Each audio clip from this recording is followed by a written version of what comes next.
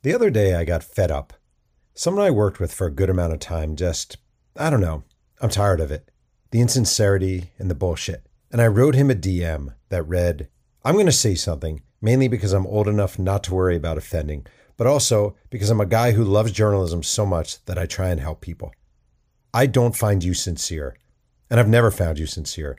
Not as my editor, not as the guy who stopped editing me, not when you requested the blurb. And maybe I'm wrong, and maybe it's a total misread. But to me, that's how you come off. You seem like someone who views other authors more as competition than peers, who use more than give. And again, maybe I'm wrong, but that's just the vibe. Slick, insincere. What can I say to this guy that'll help me? And one of the things I've learned in the painfully rough world of books is sincerity equals staying power. Jon Wertheim, Howard Bryant, Jane Levy, Jonathan Eig, I haven't always agreed with them on stuff, but I know they were honest and straightforward. So again, maybe I'm misreading and you're thinking, what the fuck? But if you really want the, quote, Perlman model, if that's a thing, I just think about how you come off and how you approach peers, where you're coming from, etc. You're a talented person, but the world is filled with thousands and thousands and thousands of people who can do what we do. It's not that special or important. Those who sustain do so via realness. And my point to listeners of this podcast is this. You don't have to be great. You don't even have to be good. But you do have to be sincere. Because sincerity is everything. My name is Jeff Perlman. I'm the New York Times bestselling author of 9 books and the host of Two Writers, Sling and Yang, the podcast where one writer, me, talks writing with another writer every single week. Today's guest is Jon Wertheim, a Sports Illustrated editor, 60 Minutes correspondent, Tennis Channel regular, and author of the outstanding new book, Glory Days, the Summer of 1984 and the 90 Days that Changed Sports and Culture Forever. This is episode number 213. Let's sling some yang. Dad, your podcast sucks.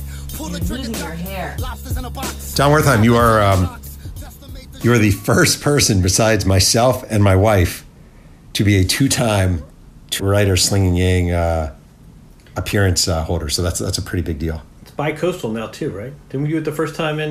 First time in L.A. So it was a hotel room in L.A. and now we're in a bedroom in New York. All right, so I just want to say for people listening, you get VIP treatment because I worked with you at SI. I've known you a very long time. We met in 1996 at Sports Illustrated. I know, it's depressing. And I met my wife at your wedding. It is true I was a fringe guest, correct? Like, not true. It is kind of true, right? That's revisionist history. Didn't your wife say, who is this person? Who's that guy? Let's see, I know I met Grant Wall. Who's that guy? It all worked out. There's a moral in there somewhere. The funny thing is Grant Wall was standing next to me at the wedding, and he's like, she's cute. Why didn't you ask her out? True story. So Grant Wall maybe deserves more credit than you do, because Grant was like, hey, she's cute. I'll happily share credit with Grant Wall. Is that true? Yeah, that's true. I swear. I knew that. Yeah. I mean, the story, she gave the bridesmaid toast or whatever, and you sort of said... She's cute. Yeah. I was at a table with Grant, Hank Hirsch, Rich O'Brien, some others. I don't remember, but I remember. Stone? You had a very nice wedding, by the way. Thanks. Yeah. You had a gut punch me with her since 1996. That's insane, right? Can we talk about that for a second? Yeah. When did we cross this threshold? We used to be kind of the young kids. When did we become the nostalgic? I just did a podcast yesterday, and someone's like, "The '80s rocked, didn't they?" I was like, "Yeah, kind of." And I was like, "Oh my god, I'm turning into that guy that's like nostalgia for history 30 years ago." All right, this is actually a great subject. Before we get to your book, and you have a book out called Glory Days, but before we get to all that, okay, so we started in 1996. We were in our early to mid 20s. We kind of rose up the SI ranks together. I think we became senior writers at the same time. So we were senior writers in our 20s. When do you think is the official line when you go from being a young up-and-comer to just another schmo in the food chain? That's a great question. I mean, some of it is in the vocabulary, right? Sure. So you used to do this radio, you do these radio shows, and they'd say, "Oh, we've got this," and they mispronounce your name because no one's heard of you. Right. So that's a little sting, but it's also a little sting when they say, "Oh, veteran writer." Yeah. And you're kind of like, no, but when do you? It's every cliche about aging is true. By the way, notice that everyone. Well, you blink and suddenly you have gray hair and you're in your 40s. True, 100% true.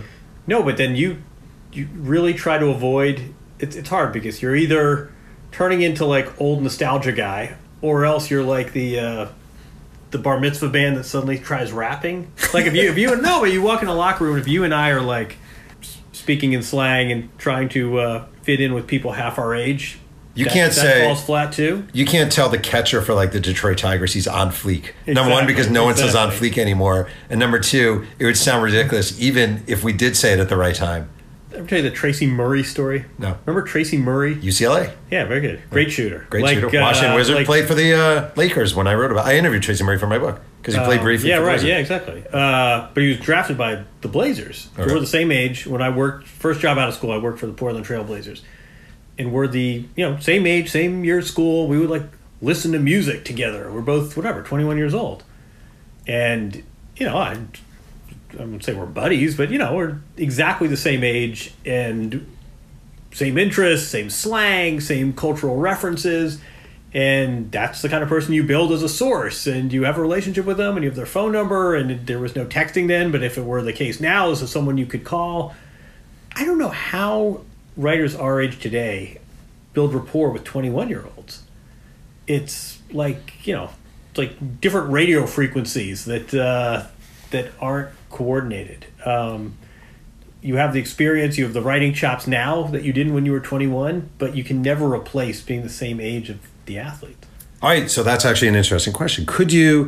Your first book was about the Williams sisters, and correct? Yeah. Yeah, and the Williams sisters, they're younger than you, but not ridiculously younger than you, where you could be in the same stratosphere, same conversations. Could you write that book about like Coco now? Could you do that book? Could you do a book about her, get access to her, and expect her to open up to you in a way you would want someone to open up to you? I think you could. It just wouldn't be as a peer. It would be, this guy's my dad's age, and, he has the same middle-age habits as my dad does. I just think it would be a different... I think you could probably get them to open up, but it would be a much different relationship than peer-to-peer. So it doesn't make it a worse... No, it's just a different relationship you have with athletes. And you sort of, we do this all the time, right? Oh, I was in high school when they were born. But it's really weird to think Coco is our daughter's age. Yeah, super weird. And you can relate to her because we have teenage daughters and we, pick up some of the slang and know some of the TikToks. But it's in that paternal sense. It's not as a peer-to-peer. Do you feel... See, I always feel... I don't know if you feel this way, though, because our careers have taken different paths as far as... And to certain degrees, do you feel at all it's a fight to stay relevant? That's a great question. I mean, I don't know what relevance is or means, and I think there's also this sort of this dignity component, right? Sure. I always tell the story where when I was growing up, you would run to get the paper to read Skip Bayless. Chicago columnist. You grew up in the Midwest. You were growing up in Indiana. Grew up in Indiana. You want to say, what did Skip Bayless say about Michael Jordan? What did he say about the 91 playoffs when, the Bulls finally beat the Pistons and get to play the Lakers? Right. Skip Bayless is probably more relevant now. I don't think has the respect among his peers. I don't think he's a figure you or I would want to model our careers on. No. He's relevant. He's got a lot of followers. He's, I'm sure he trends more than you and I do, but I think relevance can come at a cost to integrity. Which is interesting, because if you think about it, a lot of the like I was covering baseball at Sports Illustrated, and most of the writers I was covering baseball with across the country, not just at SI, have vanished. They're just gone. Like most of our peers who we came up with, most, not all, are no longer in the business, I would say. They just kind of have vanished off into the abyss. And I always find that weird. Like I think about all the writers who I came up with, and they're just gone. They just vanished. And somehow or another, we've been either dumb enough, fortunate enough, or smart enough to stick around a little bit. I think dumb enough. But see, here we go. We're nostalgia. We're middle-aged nostalgia. Lupica. Remember the old days? No, I think some of these paths are interesting, right? People find new... It's actually kind of instructive, right? Yeah. People find new ways to invent themselves, and people find new lines of work. Yeah, look at... Do you know Lupica? I know Lupica in the way that I used to watch him and think, what a dick. Really? Why? I don't know. I mean, he's a big tennis guy, and his son works at Tennis Channel. He and I have gotten quite friendly. Sorry. But he's like, he writes kids' books. Yeah. And he's kind of, he's not writing the angry column off the Knicks game, but he's found a way to make a living and live a nice life. And I feel like, some people have completely gone to law school, completely entered new fields, but other people do kind of interesting work with the same skill set. They're just not doing it at a newspaper or magazine. It's really interesting. Lupica, number one, I should actually have him on the show. He'd be a great guy. I mean, yeah, actually, I like it. Yeah, you know what? And I think my impression of him, I don't know him personally. My impression of him was when he was a columnist and he kind of needed to be the center of attention. And I think part of that was probably actually sort of an act in the way probably Bayless is an act and Stephen A is an act and different guys become but I do think it's interesting. I think a lot of people in our business are afraid of losing relevance, or what happens when nobody's talking about me anymore, and what happens when they stop calling. And I just think that drives fear in a lot of people. You're saying for you personally. Yeah, but I mean, we all know you can game the system. You and I could get on Twitter right now and say, LeBron James is Tom Brady versus LeBron James reminds. I mean, right. We all know how to. You want retweets. You sort of know what 10 athletes and 10 code words you can use. Right. I don't know. I mean, honestly, like the. I don't know how you are with this. Like fame and notoriety. I mean, it's to me, it's just. Bullshit. Yeah, yes. Exactly. It's so fleeting. It's so fleeting. No, I don't know. It's just never the goal to get recognized in an airport. Okay, but wait. Let me ask you a question. For real, I've never asked you this in the truest sense. So you're a correspondent for 60 Minutes, which is probably the most high-profile job you've had as far as being recognized. And Bob Lee, who we both know, the wonderful former ESPN guy, he would say to me, red light fever. He said to me, red light fever. People get sucked in by red light fever. I know you haven't. I know it doesn't do it for you at all. Do you get it? Do you get someone sees you in a restaurant and is like, oh my God, I love your work in 60 Minutes. Is there a little bit of sugar rush to that? Or no, is that just bullshit? If I were 30, oh, yeah. 100%. Right. If I were 40, yeah, I don't know. At this point, right. I mean, I also say what do they notice you in, sort of what's the second line? What's the second act? Right? I respect your work, or I love the piece you did on X. All right, well that's flattering. That's nice. If it's just I recognize you, what do you get out of that? Right. Where's the satisfaction there? That's a good point. I don't know. You know what's funny is I probably get recognized as much for Tennis Channel as for 60 Minutes, but I also think that's because it's live TV versus segments, and it's 12 or 14 times a year versus much longer stretches. But I don't know. I mean, if the first time someone says, hey, aren't you Jeff Pearlman? Oh, that's kind of cool. Yeah, right. And then you say, well, wait a second. That gets me down. I think it's a diminishing return fast for getting recognized. Yeah. The thing that's funny is my parents still if they see you on TV, oh, we saw John on TV, or Sharon Epperson, oh my God, we saw Sharon Epperson on TV. Mom, how many of my books have you read? Well, I skimmed your long-term here. I'm not really a baseball fan. TV just has a currency of parent. Is your mom not good? I know, but how? I mean, when someone, Mrs. Nussbaum said they saw you on TV. All right, but if someone said, oh, they read your book and they really liked what you had to say about X, Y, Z, that's gratifying, right? Yeah, I would agree with that. I will say the one thing that has changed drastically in my life. I remember when I was coming up in baseball, and I was covering baseball, and you'd write a story for SI about the Braves rotation, and the SI communications department would call you and say, all right, we have 5 radio requests. All right, let's do them all. I'm so excited. I can't believe it. Blah, blah, blah. Hey, and I would call, if I have friends in that town, I'd be like, just so you know, I'm going to be on the radio. Now it's I think sports radio probably is in a not dissimilar position to magazines and newspapers, I'm guessing. But no, exactly. Is it? I don't even know. No, I don't know. It's all diminishing returns, right? I mean, I was cleaning up junk. Yeah. And you keep the clips when you're in the Minnesota Star Tribune, Oh, right. Jon Wertheim wrote that Wally Serbiak needs, and you're now it's all fleeting. Why did I keep this? But yeah, exactly. The other thing is if you really want to, people will say, I've had people ask me, you probably have too, what do you want your legacy to be? And I'm always like, You know what? I've never gotten asked that. have you never? Legacy? Yeah. No. Oh, I actually have. Oh, man. What do you want your legacy as a writer to be? And I'm always like, I couldn't tell you one sports writer from the 1950 New York Times.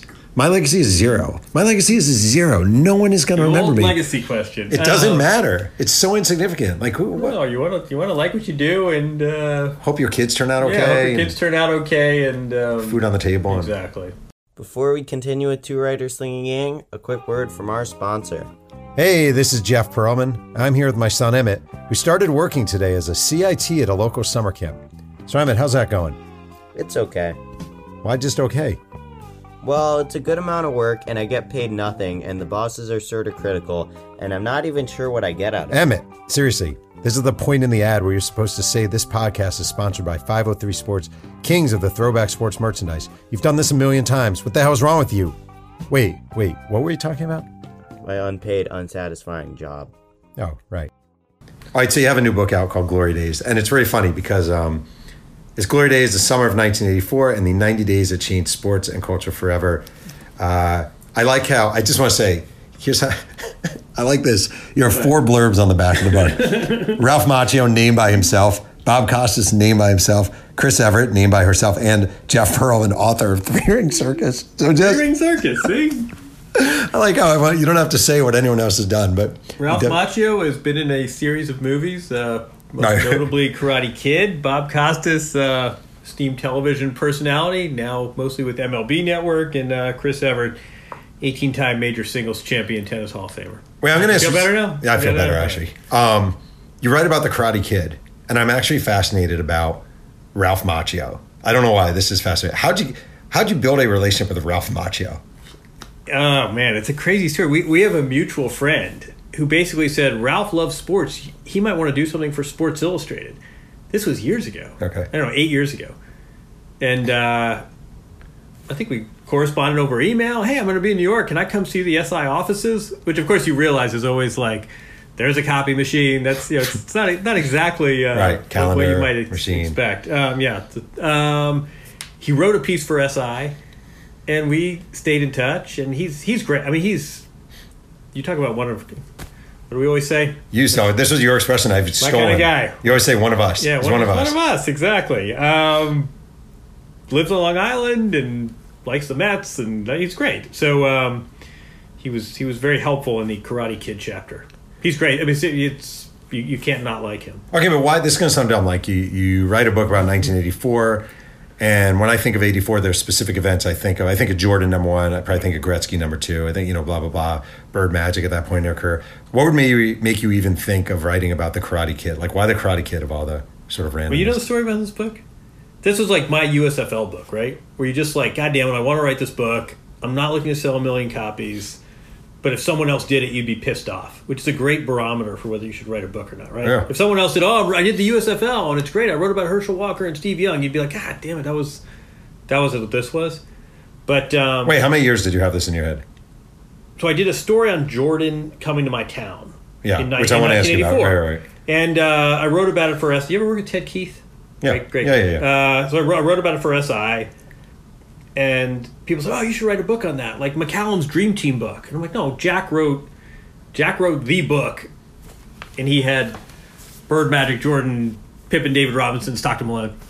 I've got Jordan's great, but then it's right. Leon Wood and love Leon Wood, Wayman Tisdale. College, Leon Wood, Fuller, Cal State Fuller. Yeah, I think. Yeah, I think you're right. So anyway, I was like, there's not a book in the 1984 Olympic team, and it would have been so derivative to Jack's. But then I was like, a lot of shit happened that summer. And then you sort of put it together, and you said, you know what? We could actually do a really fun book. And it was, David Stern becomes commissioner, and it's Bird and Magic, and Gretzky finally wins the Stanley Cup, and Trump and Olympics, and the WrestleMania. You remember Brawl to End It All? Captain Lou Albano and 84 wasn't the year of the camel clutch. I think that was the year after. Yeah. I think that was 80, right? Iron Sheik. Iron Sheik. Hulk Hogan, Madison Square Garden. I think that was the year after. But no, then I was like, God, a lot happened in that summer. Right. And there was sort of a technology and media and pop culture element and Prince and Springsteen. I said, you know what, you could really put this together and do a fun book on this crazy American summer that didn't, you know how some summers seem crazy at the time? Yeah. So 94, right? They did that 30 for 30, and it's Knicks and Rangers and OJ, and there was a Woodstock 25, and like at the time it seemed like, yeah, this is kind of lots going on this summer. 84, I think, was just normal. You know, I was in, you too. We were in middle school, normal American summer, but you look back and you say, oh my God, like every trend in sports right now, every live issue has some roots in 1984. And you know, and Jordan's Jordan. This was the summer Jordan went from the schlubby college kid who didn't even want to go pro. The Dean Smith forced him to go to the NBA, and by the end he's tooling around Chicago with a gold medal and millions of dollars in his own signature shoe. Wait, give me the, because I actually remember you telling me years ago. Bloomington, Indiana, you're a kid, the Olympic team, Olympic basketball team, like... Well, there's so much about that story I love. Bob Knight is the Olympic coach, who's, you know, peak of his powers, this giant asshole, but he's Bob Knight and it's the 80s. And so everyone comes to him to try out for the team. So everyone comes to my hometown, and it's Jordan and Ewing and Barkley and Malone and Stockton. Alford. They all, the unspoken rule was if you're the coach, you can have one of your guys on it. So Steve Alford was going to make that team if he, shoot whatever. If he shot granny shot free throws and didn't move on defense, he was still going to make the team. But they all fly into the Indianapolis airport. Joe Klein, great Arkansas. But I'll know. I think you. He was in my book. Up. Yeah, I think you gave. Oh, did I give you his number? Yeah. He runs a wings place. But he's a great source. Yeah. And he's like, you show up to the Indianapolis airport and they're like, everyone's got a duffel bag and they're throwing it into a van, and it's Patrick Ewing in the front seat and Charles Barkley in the middle and Michael Jordan behind you. They come to my hometown. Hardly anyone knows this thing's even going on. It's not like the world stopped. All the players are staying at the Indiana Student Union. That's amazing. They're bored out of their mind. So you'd show up and you play pool with Chris Mullin, or you play video games with Chuck Person. It's a bunch of kids at a different college. There are no agents. There are no zero security. I mean, these guys would practice at Assembly Hall and they wouldn't even lock the door. You'd be bored after school. You'd ride your bike and you'd go watch Michael Jordan practice. And the students leave, college town. Students go away for the summer, so quiet town gets even quieter. And Jordan and Barkley ended up getting cut. It was a great culture clash. Jeff Turner. Well, Barkley, Jeff Turner of Vanderbilt makes the team. But Barkley, the only reason Barkley was there is because he wanted to improve his draft stock. And everybody says Barkley crushed it. They said Barkley was the best player, better than Jordan, best player at the trials was Charles Barkley. But he didn't care about making the team. He hated Bob Knight. He wanted to raise his draft stock. He kept putting on weight. Knight would show up 10 minutes late and Barkley would say, "Come on, old man, why'd your watch stop?" And everybody would giggle, and Knight had never been talked to that way. Yeah. The best line Knight had was, there's only one general in this army, fat boy, and that's me. That's what he said to Barkley. There's this great culture clash with Knight and Barkley. Yeah, it's amazing. Because Barkley didn't give a shit. He's like, I don't care. I'm not getting paid for this. Who's this guy yelling at me? And Knight had never had its authority challenged. So Barkley's the best player, but they cut him. Barkley goes home. He doesn't care. But Jordan and Knight actually got along really well because they both have that same gene. And this team practiced for the Olympics in my hometown all summer. And you'd see these guys around town, and Patrick Ewing would go to the Karate Kid, and Jordan, I distinctly remember this, Jordan losing at putt-putt. I don't even think he knew the people he was playing with. And then he challenged him to a new game because he was pissed off he lost at putt-putt. He's literally like the fourth guy, like, hey, you guys need a fourth? And he plays mini golf and demands a rematch because he didn't win at the Bloomington putt-putt. I can't remember. I think I did a radio show in Indiana. People called in and said, I remember a bunch of those guys showed up at our prom. He's bored in the middle of Indiana, and there's some prom in Bloomington. So Michael Jordan shows up at the Edgewood High School prom just because there's nothing else to do. Didn't you have a scrapbook? Yeah. All these autographs, right? Yeah, and they all know we enjoyed meeting you so much. It wasn't just like, this was, I'm trying to think who, Johnny Dawkins, and they, it was all, I'm trying to remember who else was on that. Just in the tryouts. Yeah, right. I mean, the guys that got cut were Stockton, I don't think made the team. Huh? Stockton didn't make the team. Karl Malone didn't make the team. Dumars didn't make the team. Terry Porter didn't make the team. Barkley didn't make the team. You could have an NBA All-Star team of guys that were cut, but they were all kind of hanging in my hometown for a summer. Was I naive at age 12 thinking that Steve Alford was a really good player and like totally belonged to that team and was awesome? Like, was that just me being a fool? It was but he had knocked down open jumpers. There's one thing Steve Alford could do is knock down a jump shot. So Jordan would draw the defense. He'd kick to the, 6'1" shooter from Indiana, and he'd get his 13 points every game. But the only thing I was thinking about this when I wrote the book is part of this is sports are quaint, and it wasn't big time, and there wasn't media, and there wasn't ESPN, and there wasn't this the pressures and social media, but also you realize how little power the athletes had. Right. So David Stern's a new commissioner, and David Stern has this great idea where the draft really ought to be a thing. It shouldn't just be a bunch of guys in a conference room. We could probably get people really interested in this next generation of players. And he wants Jordan to go. And Bob Knight says, fuck, no, we're not going to have Jordan get his ass kissed in New York. He's on my team. So Michael Jordan has no recourse.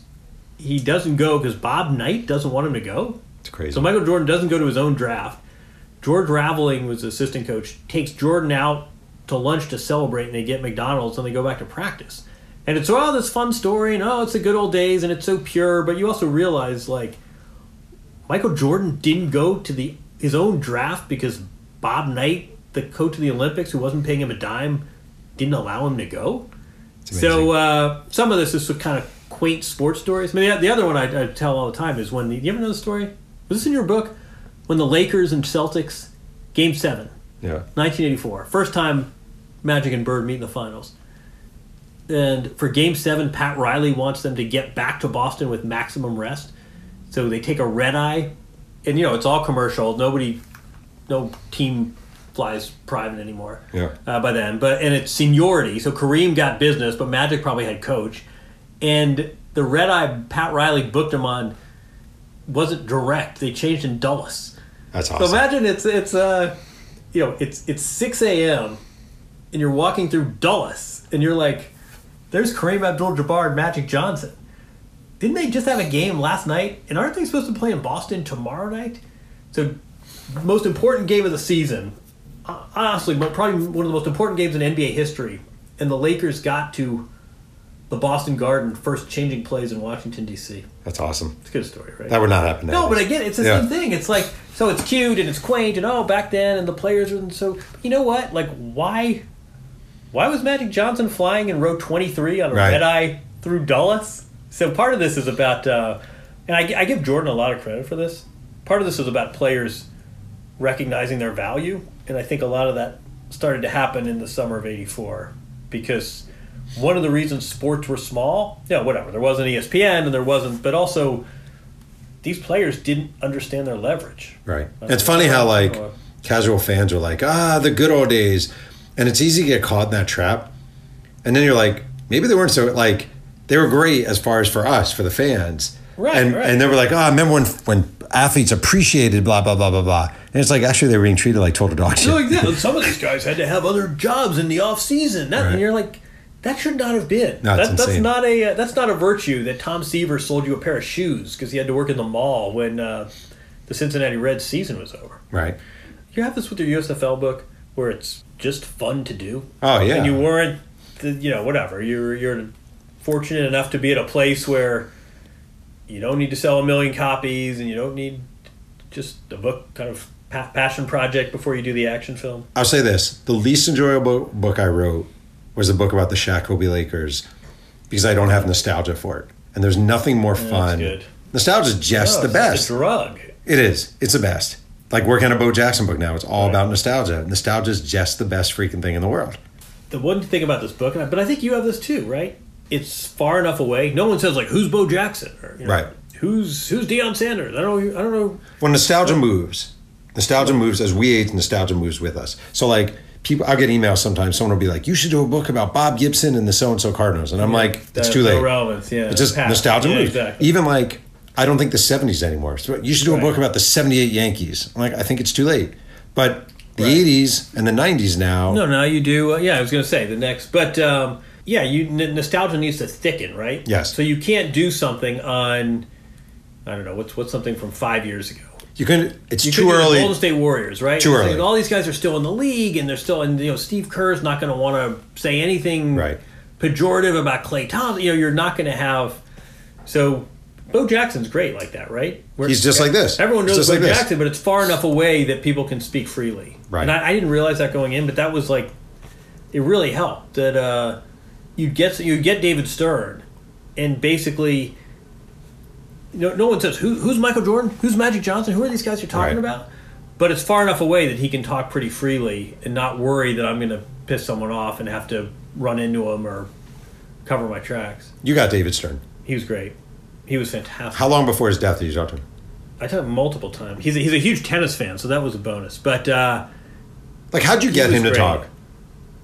he was great. I mean, I don't want to name drop. Whatever. I've interviewed. We know each other. And Right. I've interviewed him, and he's a big tennis fan. And he said, "What's this book about?" And he kind of made me. It was kind of a little meta David Stern moment where I had to it was like I worked for him. I had to prove it. I said, "Well, this." He's like, "I guess you're right. Yeah, I never thought of it that way." I mean, but at first he was like, "I don't get it. Why would you ever write a book about that?" And then he kind of bought the premise, and then he was fantastic. Does he get it? Was he one of those guys who... Totally, 100%. Yeah. I mean, first of all, he's a genius. I mean, he knew his quotes from, I'll tell you the Trump story later, but his quotes from 1984, there's a world of cable TV where we won't be relying on the three main networks, and these new cable networks are going to be a great source of revenue for us. Or, Right. We think the NBA can travel beyond the borders of the United States, and we're thinking about even putting teams in foreign countries. I mean, he was so far ahead of the game. Right. But he was great on it. He kept an office off Columbus Circle that I think the NBA Paid for I it. think it was part of his severance. Yeah. And, he wasn't twiddling his thumbs, but he wasn't running around like he did when he was commissioner. And he was fantastic. He was probably the best person I interviewed for this. I know you didn't get Jordan. How much of an effort do you put into trying to get him? We all have guys we don't get. Not that much. I mean, Jordan was... You hear the stories Yeah. about how hard it is to get Jordan. I mean, Yeah. I don't know if you heard... did you hear the Dan Patrick story? That ESPN was naming him the number one athlete, and finally, at the last minute, he agreed to sit for this, for the Dan Patrick thing. Right. So I knew it was a long shot. I did my due diligence, but Jordan didn't play along. Give me your big five. Big five interviews you got for this Is book. it? Stern's got to be one of them, right? Stern, in terms of content or just random. Your favorite. Tyson was great. Ralph Macchio was The best. fantastic. Okay. Who else? Martina Navratilova was good, but you know how this is when you do books. Sometimes it's the Joe Klein types. Sometimes it's the what's a good example for this? No, I don't know. Costas was great, but sometimes it's the random figures. I mean, Joe Klein had more So Joe Klein, I just want to say, was Yeah, a basketball George player at Brown, University of Arkansas. on the Olympic team. Right. Did not have had a pro career. Good pro player. Good Played pro 10 career. years, probably. Yeah, exactly. But he did not have a Michael Jordan, Barkley level career, but he had great recollections. And I think also making the 1984 Olympic team, huge deal to Joe Klein. Right. If you'd gotten Jordan, I'm sure he would have had some stories and he would have had some recollections, but this was not one of the defining moments necessarily of his life.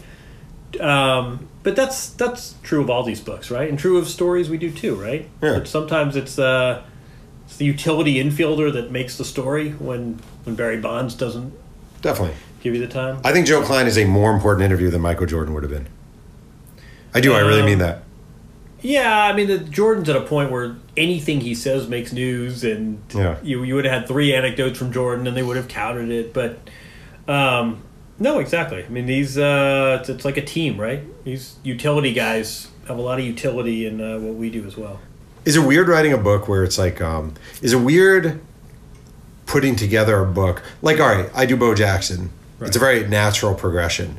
He grows up in Alabama, he goes to Auburn, then he goes to, blah, blah, blah, blah, blah. Right. This is a weird, sort of, little bit of this, a little bit of that, a little bit of this, a little bit of this. You told me actually early on after you wrote your first book, I've used this advice many times, you said, view every chapter as a long Sports Illustrated feature. That's what you actually said to me. I don't remember saying Yeah, that. there's a little, yeah. Do the chapters, when you write about a million different things going on, that are kind of connected by year, but not necessarily connected by subject, does there need to be a flow to the book, or is it okay to go chapter, pause, chapter, pause, chapter, pause? I mean, if I had to write this again, do you do this when you write your books? And like, if I had to do this book again, I would have had more connective tissue. And some of these are too. Some of these chapters, I think, are too standalone. Like what? No, I mean, there's a chapter on Gretzky. You got to mention Gretzky, right? And here's this phenom, and he finally wins the Stanley Cup. But I don't know if that fits into a greater mosaic of right. But wait, interesting point here. A lot of time that shit is forced. A lot of times it's like, okay, an editor will say to you, the thing is, you need a binding element. We need a binding element, or what is the overarching? Right. That's the thing. Exactly. What is the overarching? And the truth of the matter is, the reader doesn't give a shit about the overarching, and it's usually contrived anyhow. Right. You know? No, I mean, you're right. It's a balance, and you don't want to force it. I do think some of these were probably too much of standalones. But you told me this too. You said hone in on one topic, which I think is good advice too. Do Favre. And Green Bay fans will read it. It'll sell 30,000 copies in Green Bay alone, in Wisconsin alone, and you'll market it in where's he from? Kiln, Mississippi. Yeah, the Kill, Mississippi. Is that Kiln? That's it. Goes the Kill. It's spelled K-I-O-N, but it's called. They say the Kill, Mississippi. Yeah. I know too much. That. But no, I mean this is sprawling. So it's. I mean, you can't just. It's. I think it's harder to sell and harder to market when it's all over the place. You can't just tap into a fan base or tap into one athlete. But I also didn't know what the binding element was. I mean, I hoped I'd find it, and I think I kind of sort of did. But isn't 84 the binding element? Just that. I think it's cable. Oh, right. The rise of cable TV that summer, but I didn't know that going in. I don't know. This was a fun. I'm telling you, this is your USFL book, right? Same thing. Where you you do it for the joy of it. It's a fun book to do. Exactly. Do you do you hate promoting a book? Hate. Worst part of the process. All right, tell me why. Oh man, where to begin? It's first of all, I just hate the self promotion. Yeah. I hate the calling in of favors. Yeah. I'd rather people want to read the book. Great. I'd rather they read it than me talk about it.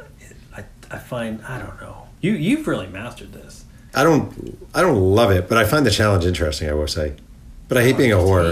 I mean, the other thing too is, the dirty secret is you write these books, and you kind of move on to the next thing. Yeah. And people are like, they're asking me about Russian gymnasts and shit. No, right. That's a good example. Mary Lou Retton. I'm like, I don't know. Right. I don't even know if I would have known it. But I mean, this book was done. Right.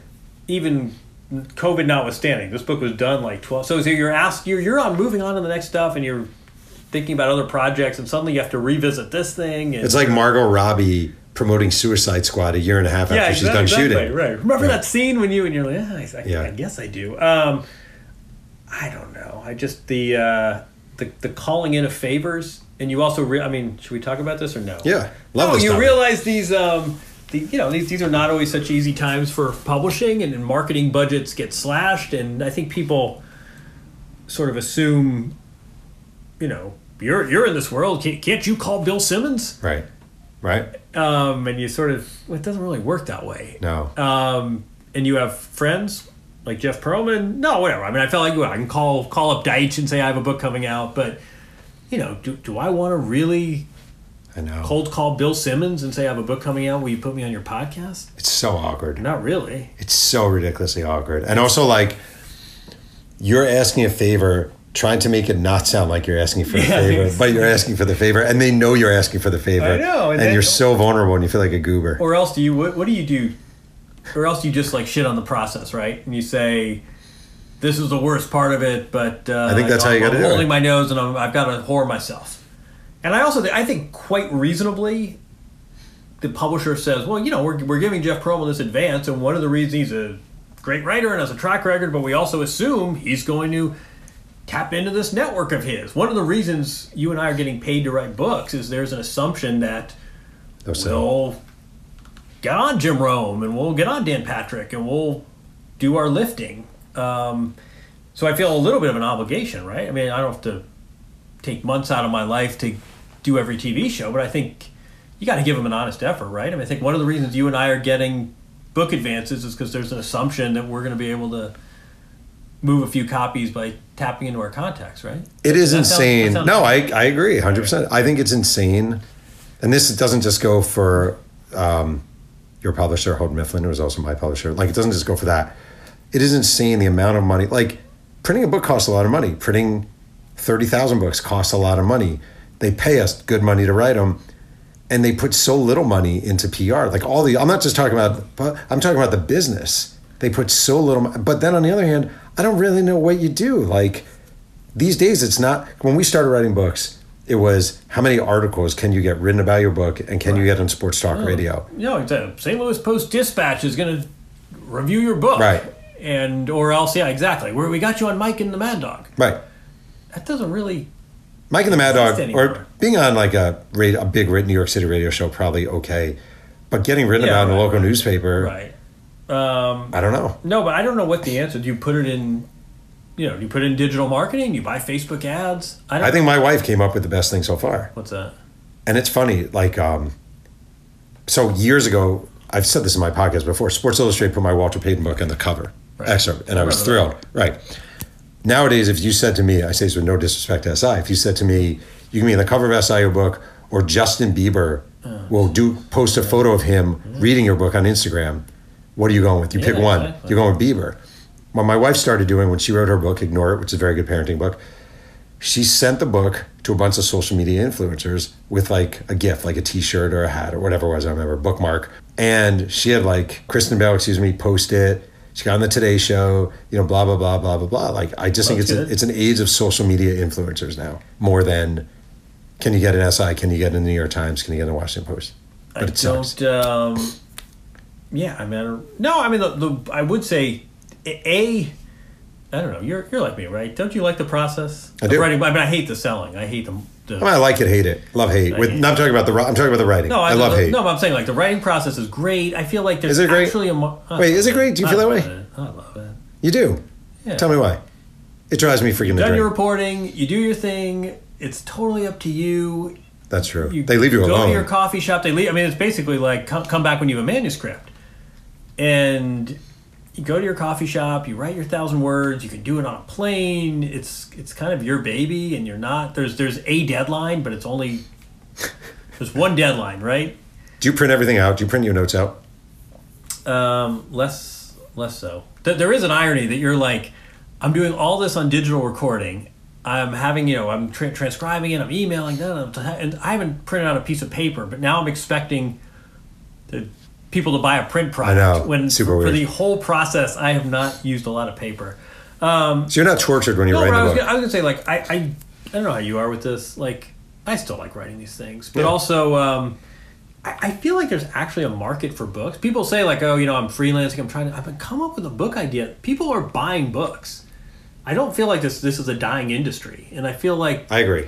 And I don't know if it was COVID. I feel like the industry got a nice little sort of. I think there's a nice little surge right now. Yeah, 100%. People, what's your next book about? We're looking for a book about X. Does that interest you? I feel like the book market is actually kind of active, but I think you're right. I think figuring out how to sell these things is a mystery that I never will understand. It's interesting. I want to get a copy to Kristen Bell. That's the Yeah, best advice I've heard.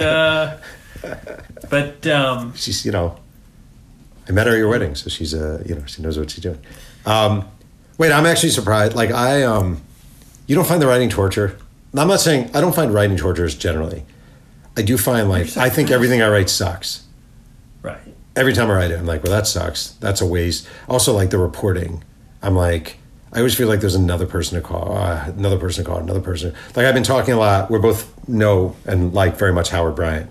And Howard Bryant has a book about Ricky Henderson, Ricky. Yeah. Which is great. And the guy just is freaking dogged. And I'm friends with the guy, Jonathan Igue. Do you know Jonathan Igue personally? Great guy. Wrote this Ali book. He's really good. And there's always, like, they're always talking to more and more and more and more people. And I find that, like... You always say that. There's always one more call you can make. I know. I'm haunted by that. Do you not feel that way? I think at some point you got to... Right. You have a good sense of when you have it. No, I mean, if you had infinite amount of time, you'd call all 12 members of the team. But Yeah. sometimes you only can Get 5. call the starting 5. But don't you feel like at this point you kind of know you can deliver one of these? You kind of know the pacing. You knock off your 1,000 words. You knock off your 2,000 words. You were the one who told me that. 1,000 words a day. 1,000 words a day. Yeah. Is that what you told me that? That was you. Yeah. Is that right? Yeah, I've given you credit. And then if you don't do 1,000, you just make sure the next day you do 2,000. Yeah, exactly. Or else you make the quotes extra long. Oh, no, my favorite. I think of this a lot because you told me 1,000 words a day. I love when you're taking like maybe a 300-word passage from a book and you're attributing the book, but it's like, as Dave Anderson wrote in the New York Times in 1986, and that's like 300 words from Dave Anderson. There you go. You're like, only 700 left. Yeah, you only have 700 more to go. I also, you know what else I did?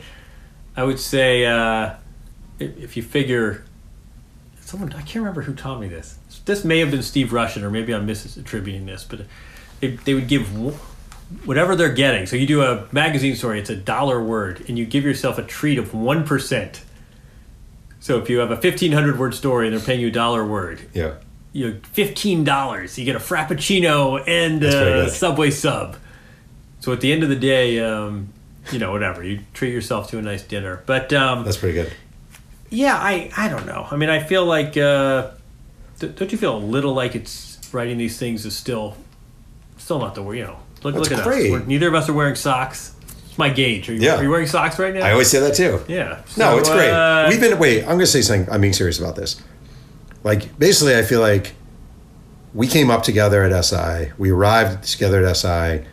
I think we've had fairly similar sensibilities through the years. We married best friends. That's true. I feel like we're really lucky. Like, I just, Totally. like, it's ridiculous, right? It's ridiculous. When you say overall, it's ridiculous. Like, we have had charmed journalistic experiences. Do you disagree with that? No, I think you're right. I mean, we all bitch and we're all worried about the profession and we're all worried about media and it's this crazy Wild West and every tortured analogy. Yeah. Has that irony ever struck you, by the way? Yes. We're all talking about media and everyone's like, it's it's a sinking ship. It's the Wild West. It's like the sloppiest metaphors to describe what we do. But no, I don't know. Can you imagine having a normal job? Can you imagine like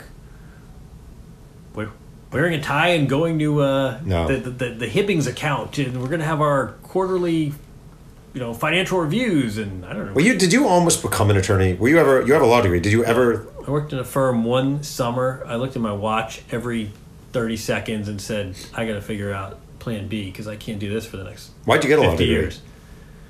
Oh, man. I don't know. I just did a curveball. Path of least resistance. That's what you did when you weren't entirely sure what you wanted to do. Like, were your parents like, go to law school, Yeah, I mean, honestly, my first job out of college was Rip City Magazine, which was fantastic. It was the great years of my life. How much did you make? Do you remember? But I made $11.50 an hour. My daughter makes more than you did working at Cold Stone Creamery. It was the 90s. It was fantastic. I paid $400 a month in rent, and what did I do? I played pool and ate burritos and never worried about money. But what was I going to say? No, I don't know. But then I was going to be a Rip City Magazine writer for the next 40 years. So I took a gap year to live in Portland. All time, one of the great year. But then I went to law school. And are you in law school thinking, I don't want to do this? Yeah. How many years? No. Law school's great. It is? The problem, to me, as long as it's between us, the problem to me is being a lawyer. Yeah. I thought law school was fun. Law school's fantastic. Right. Being a lawyer in a big firm, though, that's I know very few a rough people. way to make a living. You probably know this too. I know a ton of people. They go through 1 year of law school. They start thinking, I don't know if I really want to do this. They're 2 years in, and now they're 120,000 in the hole, and they're like, well, now I got to finish the third year because I owe all this money anyway, and now I guess I got to be a lawyer. And then they wind up being a lawyer. I don't know that many happy lawyers. No, or else they're doing something creative and enterprising. But I worked in a law firm, and I had very expensive lunches, and I was paid pretty well, and I've never been more miserable in a job. Wait, don't you think you learned along the way in this? Nothing is more overrated than having a great lunch with people you don't want to be with. Hey, you're right. Right? It's only food. Oh, we're going to per se. Grant and I used to eat lunch every day, and we would get these like doughy empanadas from like a truck. And I'm thinking, the summer before this, I was like, eating lobster tail. Right. But you're right, exactly. I'd rather be eating empanadas with Grant. But so no, the summer after my second year, when all my classmates were working in these fancy firms and they're going to Yankees games, and we're having a harbor cruise, and there are these summer associates where they wine you and dine you. I was intern at SI. That's awesome. That worked out. Well, it didn't kept me from being a lawyer, so that's probably a plus. Let me ask you a final question. Every now and then, someone will be like to me, they'll be like, "How do you do so much?" Or "How do you?" And I'm always like, "I know someone who works a lot harder than I do." Like, being serious about this, you do tennis, you do SI, you do 60 Minutes, you write books. Stop. How do you? No, I'm being sincere. Come I on. knew you were going to say that. How do you do all this stuff? Well, I'm being serious about that. Like I just feel like you have to be the busiest person in this profession. Or am I overstating that? Do you feel like I'm overstating that? Overstating it. I don't know. Really? I watch my TV shows, and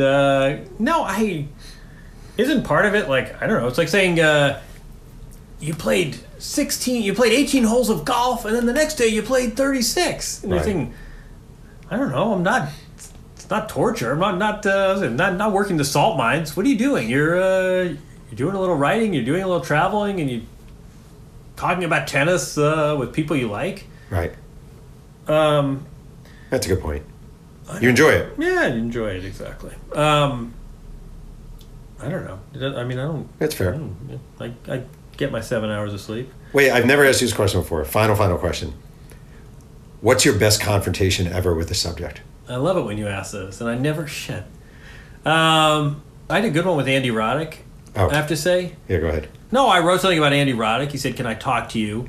So, yeah, whatever. So I went and saw him at a tournament in Miami, and he screamed at me to the point that, like, the ATP guys were worried we were getting in a fight. I yelled back at him a little. I was like, "I'm not your publicist. I got to call him as I see him." And he said, "That's bullshit." And then we were done. We shook hands, and it's like nothing happened. And I always said, it's so easy to be like, "Fuck that, I'm not talking to that person anymore. They screwed me." You have a confrontation, you air it out, and when it was done, it was like good as new. I always respected him for that. People love hearing these stories as much because of what it reveals about the athlete. Don't you think at the end of the day what people want to know is, isn't a question you've gotten most in your career, what is blank like? What is he like? What's he like? What's he like in those stories? And I always feel like you can answer it superficially. Do I know it's Serena Williams? I mean, I've spoken to her. I mean, I can tell you stories, but do I really know what, do you know what anyone's like? I was a fool when I was younger, and people would be like, "What's Gary Sheffield like?" Great guy, because he talked to me for 25 minutes. Yeah, exactly. Total bullshit. Could be home beating his wife. I have no idea. Right. Yeah. But I have a great Gary Sheffield story.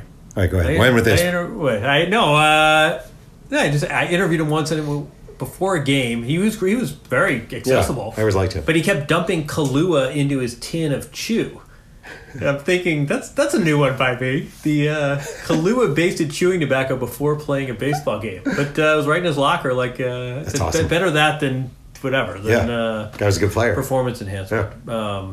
Don't you also feel like partial to people that give you the time of day? Of course. They'll be, "Oh, he's such a self-promoter." It's like, you know what? I'm trying to think who when I covered the They used to NBA. say that about Al Leiter with the Mets. They'd be like, "He's such a phony," Yeah. but he would talk every day. No, So how big of a phony can be? Exactly, but Yeah. also give me someone that makes my job easier. If he likes the sound of his own voice, Right. I don't care. Great, that's the kind of person you want to communicate. I was going to say, I remember you telling me a story that I've actually thought of a million times, which is you interviewed A-Rod one time right after he talked Jack to Curry. Jack Curry was. Wait, what happened? Real quick. No, I got sent to Texas when he went to the Rangers. Yeah. People were like, he's kind of a fraud. He's kind of phony. I said, no. So I talked to him, and he says something about, I know exactly what the quote was, too. He's very nice and smiled. "Oh, Jeff, great question, Jeff." I mean, he clearly had the these little these nuances down. Someone gave him some training of how to, and he had this thing, he had this bright smile, and he said, "But the main reason I'm here in Texas is I don't have any of these, as you probably noticed," and holds up his hands, and there are no rings. Oh, that's a pretty good quote. Yeah, that's good. This guy seems modest, humble. Da, da, da. I'm talking to someone else, and out of the corner of my ear, I hear, whatever. Out of half my ear, I hear, And to be honest with you, Jack, the real reason I came, you may not have noticed this, but I don't have any of these. And I'm thinking, just gave the exact same soundbite with the exact same pauses. I mean, just absolutely polished to Jack Curry 30 seconds after I was just standing in front talking to him. Does he get credit for that, or is it just like ridiculous? I would say a more negative. A little both. Yeah. Well, I appreciate your time, John. Hey, pleasure, anytime. Happy to come back. All right, cool. I want to thank today's guest, Jon Wertheim, for joining me on Two Writers Singing Yang. You can follow Jon on Twitter at Jon_Wertheim and read his work at SI.com. If you have a chance and enjoy Two Writers Singing Yang, please consider going to the vehicle of your choice and leaving a nice review. I make no money for doing this, and I depend on word of mouth. Music is by the great MC White Owl. Thanks again for joining me, and remember, keep writing.